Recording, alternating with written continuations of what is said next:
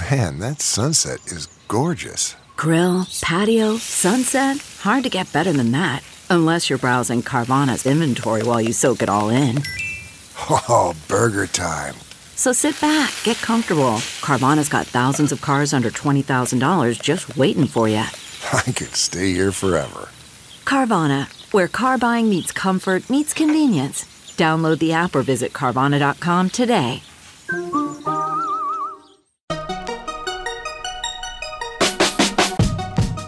Welcome to the Tech Meme Ride Home for Thursday, March 10th, 2022. I'm Brian McCullough. Today, Apple hasn't forgotten about the Mac Mini, Amazon's first stock split since the dot-com era, Tinder leans into background checks as a service, hands-on with the new Magic Leap 2 AR glasses, and forget about delivery by drone. Now imagine getting packages delivered to you from space. The wildest startup I've heard about in a while. Here's what you missed today in the world of tech. What was it that I said about Apple rumors never really sleeping? The same week as the big Mac Studio and M1 Ultra reveal, sources are telling 9to5Mac that Apple isn't forgetting about the Mini and is in fact working on a Mac Mini with an M2 8-core CPU and 10-core GPU, as well as a Mac Mini with an M2 Pro 12-core CPU. M2 chip designs are apparently being based on the A15. More from 9to5Mac. Codenamed J473, the new Mac Mini will be powered by the M2 chip, which is Apple's next-generation entry-level chip for Macs and iPads. M2 will represent the first major upgrade to Apple's M family of chips since the introduction of the M1 in 2020. Internally known as Staten, M2 is based on the current A15 chip, while M1 is based on the A14 Bionic. Just like M1, M2 will feature an 8-core CPU for performance cores and for efficiency cores, but this time with a more powerful 10-core GPU. The new performance cores are codenamed Avalanche, and efficiency cores are known as Blizzard. According to 9to5Mac's sources, Apple had plans to introduce high-end versions of the current Mac Mini with the M1 Pro and M1 Max chips, but they were probably scrapped to make way for the Mac Studio. This time, Apple has also been working on another new Mac Mini, codenamed J474, that features the M2 Pro chip, a variant with 8 performance cores and 4 efficiency cores, totaling a 12-core CPU versus the 10-core CPU of the current M1 Pro. Apple currently has no plans to release a version with the M2 Max or Ultra chips. Until then, the company will probably keep the Intel Mac Mini in the lineup, end quote.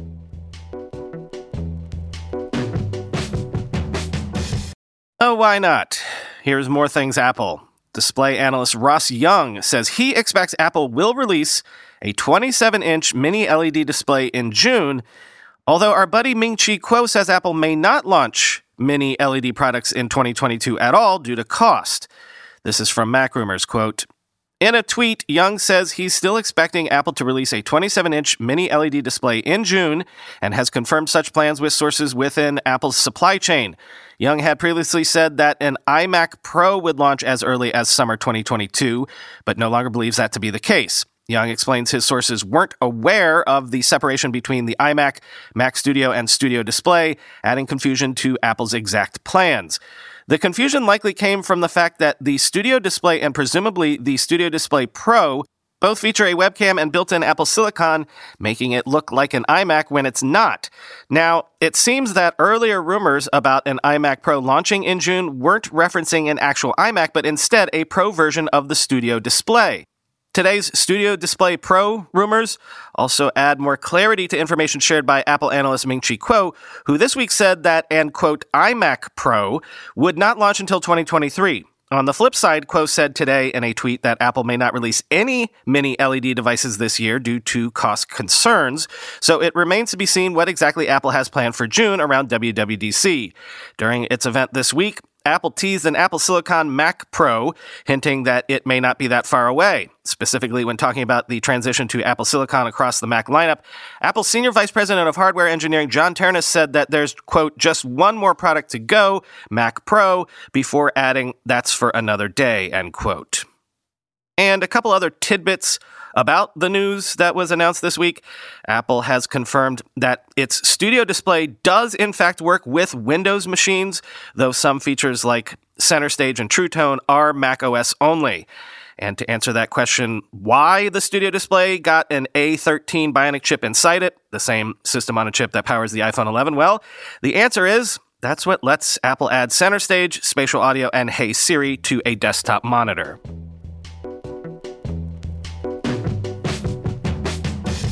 Amazon's board of directors have approved a 20-for-1 stock split, and Amazon says it plans to buy back up to $10 billion in Amazon shares. Quoting CNBC, it's the first split since 1999 and the fourth since Amazon's IPO in 1997. Stock splits are cosmetic and do not fundamentally change anything about the company other than possibly making the shares accessible to a larger number of investors because of their cheaper price. Were the split to happen as of Wednesday's close, the cost of each share would go from $2,785 to $139, and each existing holder would get 19 additional shares for every one they own. Andy Jassy, Amazon CEO, has faced a tough start to his tenure, which began in July. The stock was the worst performer among big tech companies last year and has dropped 16% so far in 2022, joining a decline across the sector. Amazon just reported its slowest rate of growth for any quarter since 2001, and according to a recent Wall Street Journal report, billionaire activist investor Dan Loeb, who's been adding to his Amazon holdings, told investors on a private call that he sees about $1 trillion in untapped value at the company. Distributions from the stock split will be made to Amazon shareholders at the close of business on June 3rd, and trading will begin on a split-adjusted basis on June 6th. Amazon's shares are up more than 4,300% since the last split was announced, end quote.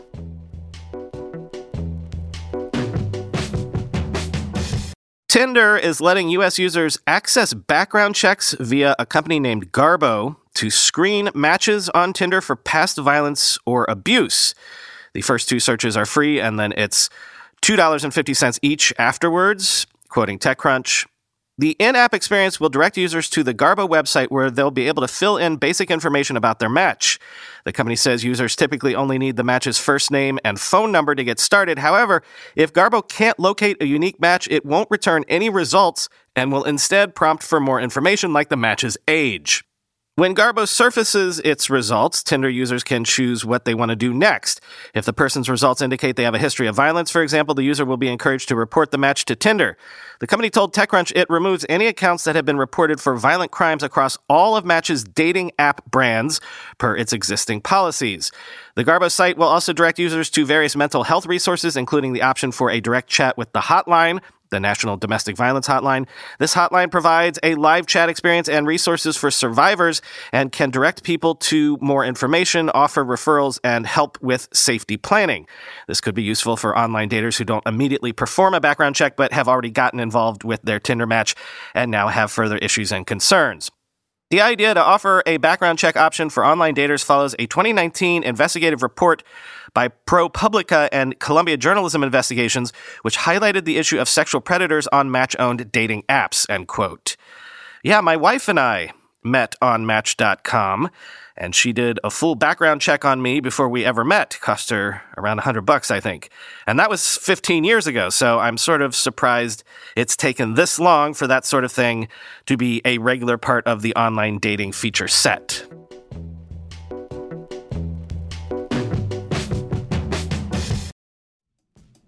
Let's be real for a minute. Most guys would wear a t-shirt every day of their lives if they could. The problem is that most t-shirts are not acceptable to wear at work or out on a hot date night. But today's sponsor, Cuts, has finally changed that. Cuts t-shirts are such high-quality, wrinkle-free, and so buttery soft that you can look like you're dressing up even when you're dressing down. Yeah, you heard that. Wrinkle-free. You never have to substitute comfort for fashion ever again. If you see me in a t-shirt, it's likely one from Cuts. I'm also a huge fan of their AO 5-pocket pants. The right sort of step up from jeans without going all the way into dress pants, like literally my ideal Venn diagram of professional looking but comfortable feeling. When you touch something from Cuts, you can immediately feel the quality. Their proprietary fabric blends are ridiculously soft and breathable, they don't wrinkle, and they look way more expensive than they actually are. For a limited time, our listeners get 20% off your entire order when you use code RIDE at checkout. That's 20% off your order at cutsclothing.com with promo code RIDE. Please support our show and tell them we sent you. Experience the perfect blend of style and comfort with Cuts Clothing. Cutsclothing.com, promo code RIDE for 20% off. We all know there are things in life that you have to compromise on, but when it comes to your health, there is no compromise. So don't go back to that one doctor who uses your appointment to catch up on the latest headlines, their family group chat, their crossword puzzles, just because they're available right now or they take your slightly sketchy insurance. Instead, check out ZocDoc, the place where you can find and book doctors who will make you feel comfortable, listen to you, and prioritize your health. And you can search by location, availability, and insurance, so literally no compromises here, because with ZocDoc, you've got more options than you know. ZocDoc is a free app and website where you can search and compare highly rated in-network doctors near you and instantly book appointments with them online. Once you find the doc you want, you can book them immediately, no more waiting awkwardly on hold with a receptionist. And these docs all have verified reviews from actual real patients. We're talking about booking appointments with tens of thousands of top-rated, patient-reviewed, credible doctors and specialists. I have personally used ZocDoc to find a podiatrist when I needed one for the first time ever in my life. Go to ZocDoc.com/TechMeme and download the ZocDoc app for free. Then find and book a top-rated doctor today. That's ZocDoc.com/TechMeme. ZocDoc.com/TechMeme. Magic Leap is back. This is the startup that refuses to die. CNET got its hands on the new Magic Leap 2, and they say, hey, Magic Leap is making progress. This device has a notably larger field of view, lenses that can dim the real world, and impressive spatial audio. Although it doesn't work with glasses on. You can't put them over top your glasses. And also there's the whole question of, what do you use this for? Quoting CNET. Magic Leap's vision has changed a ton. New CEO Peggy Johnson, formerly vice president for business development at Microsoft, and before that, an executive at Qualcomm, has pivoted the company into a business-focused one, mirroring the goals of Microsoft HoloLens. Alongside this pivot, there's finally a Magic Leap 2 arriving by the end of this year. The Magic Leap 2 headset I wore is relatively similar in concept to the original. There's a pair of goggle-eyed glasses, which unfortunately don't work over my own prescription glasses. They still tether to a processor box, which is large and hums loudly as it clips onto my belt. It uses an AMD-based processor this time, which Johnson says is more powerful than the previous NVIDIA-based chipset. And there's still a handheld wireless pointer-style controller. It's not phone-connected like Qualcomm's upcoming AR glasses. It's standalone, but with that hip pack as part of its package. All of these parts feel upgraded. Plus, the Magic Leap 2's field of view is notably larger, showing more holographic objects in front of me in a taller, wider area that isn't as cut off on the sides. But the most notable thing is a feature I've never seen before on any AR headset or glasses. The lenses can dim the outside world, becoming a pair of blackout sunglasses that AR can display on top of.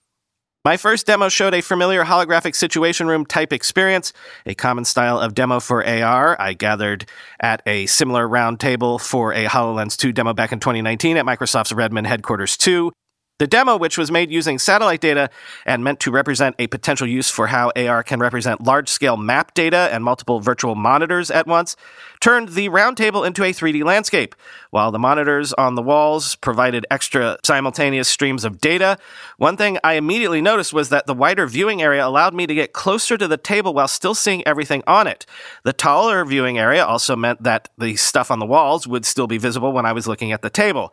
Field of view has been a big limiter in AR glasses. Existing hardware has a restricted zone where AR effects can appear, and outside of that box, they disappear from view. VR headsets avoid this problem because they have larger fields of view and a goggle-like blinder design, and they don't have to worry about blending the real world with the virtual. Snap's first pair of AR glasses has a very limited viewing area. The first Magic Leap was better, and the Microsoft HoloLens 2 was better still. Magic Leap 2 is the best of all, but still not perfect. A second demo showed me another spin on the dimming effect. A giant 3D luxury watch floated in front of me in the office demo room, but with dimming activated, it created a halo around the watch and blocked out the real world from behind it. The watch face didn't seem ghostly anymore, and the whole object seemed more solid. My videographer walked behind the floating watch, and I didn't see him.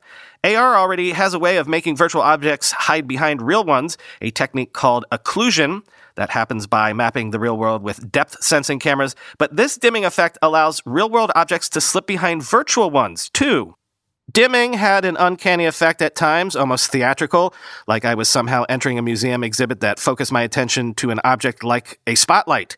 But Magic Leap's goal for dimming is to make it easier to see essential projections in bright light or outdoors, or to focus and eliminate distractions when using it for important work.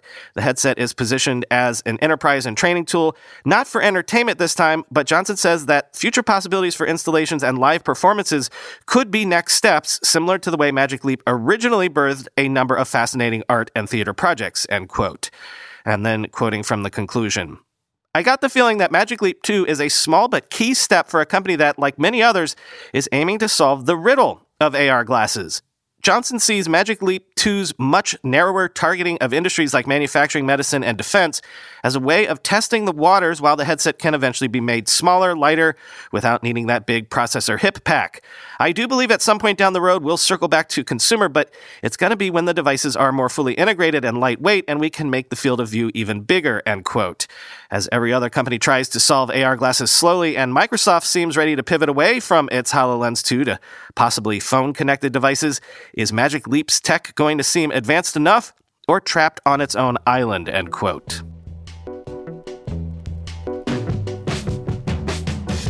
And finally today, this is the most out there startup I've heard about in a while. Forget about drone delivery. A California startup company believes it can one day speed delivery of important items by storing them in orbit and then returning them to Earth from orbit. Quoting the New York Times, Inversion is building Earth-orbiting capsules to deliver goods anywhere in the world from outer space. To make that a reality, Inversion's capsule will come through the Earth's atmosphere at about 25 times as fast as the speed of sound, making a parachute essential for a soft landing and undisturbed cargo. Inversion is betting that as it becomes cheaper to fly to space, government agencies and companies will want not only to send things to orbit, but also bring items back to Earth. Inversion aims to develop a 4-foot diameter capsule carrying a payload equivalent to the size of a few carry-on suitcases by 2025. Once in orbit, the capsule could, the company hopes, navigate itself to a private commercial space station or stay in orbit with solar panels until summoned back to Earth. Come time to return, the capsule could drop out of orbit and re-enter the atmosphere. The capsule would deploy a parachute to slow its descent and land within a radius of tens of miles from its target location. The company has planned a smaller demonstration capsule with a 20-inch diameter to be ready by 2023. If Inversion is successful, it's possible to imagine hundreds or thousands of containers floating around space for up to 5 years, like some really distant storage lockers. The company's founders imagine the capsules could store artificial organs that are delivered to an operating room within a few hours, or serve as mobile field hospitals floating in orbit that would be dispatched to remote areas of the planet. And one day, a shortcut through space could allow for unimaginably fast deliveries, like delivering a New York pizza to San Francisco in 45 minutes.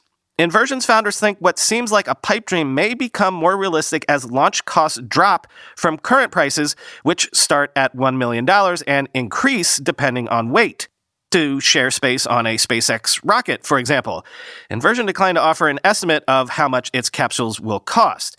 The cost of launching 1 kilogram, about 2.2 pounds of payload to outer space, has fallen roughly 90% in the last 30 years. SpaceX is expected to push costs even lower with Starship, its next-generation rocket still in development.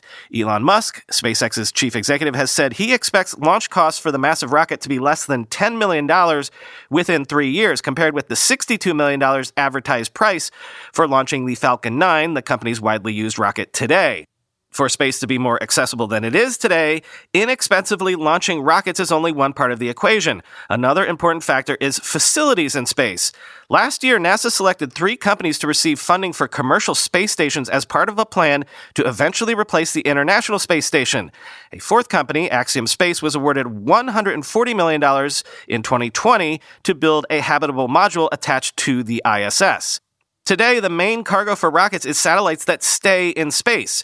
The vehicles carrying humans or experiments from space are large, cost more than $100 million, and usually work in tandem with a specific rocket. Inversion said it designed its smaller capsules to fit into any commercial rocket so they can catch a ride to space frequently and inexpensively, end quote. Read the whole thing for more fascinating details, because you think engineering things just to get to space cheaply is hard. Now factor in the engineering challenge of getting things back safely during re-entry in the atmosphere.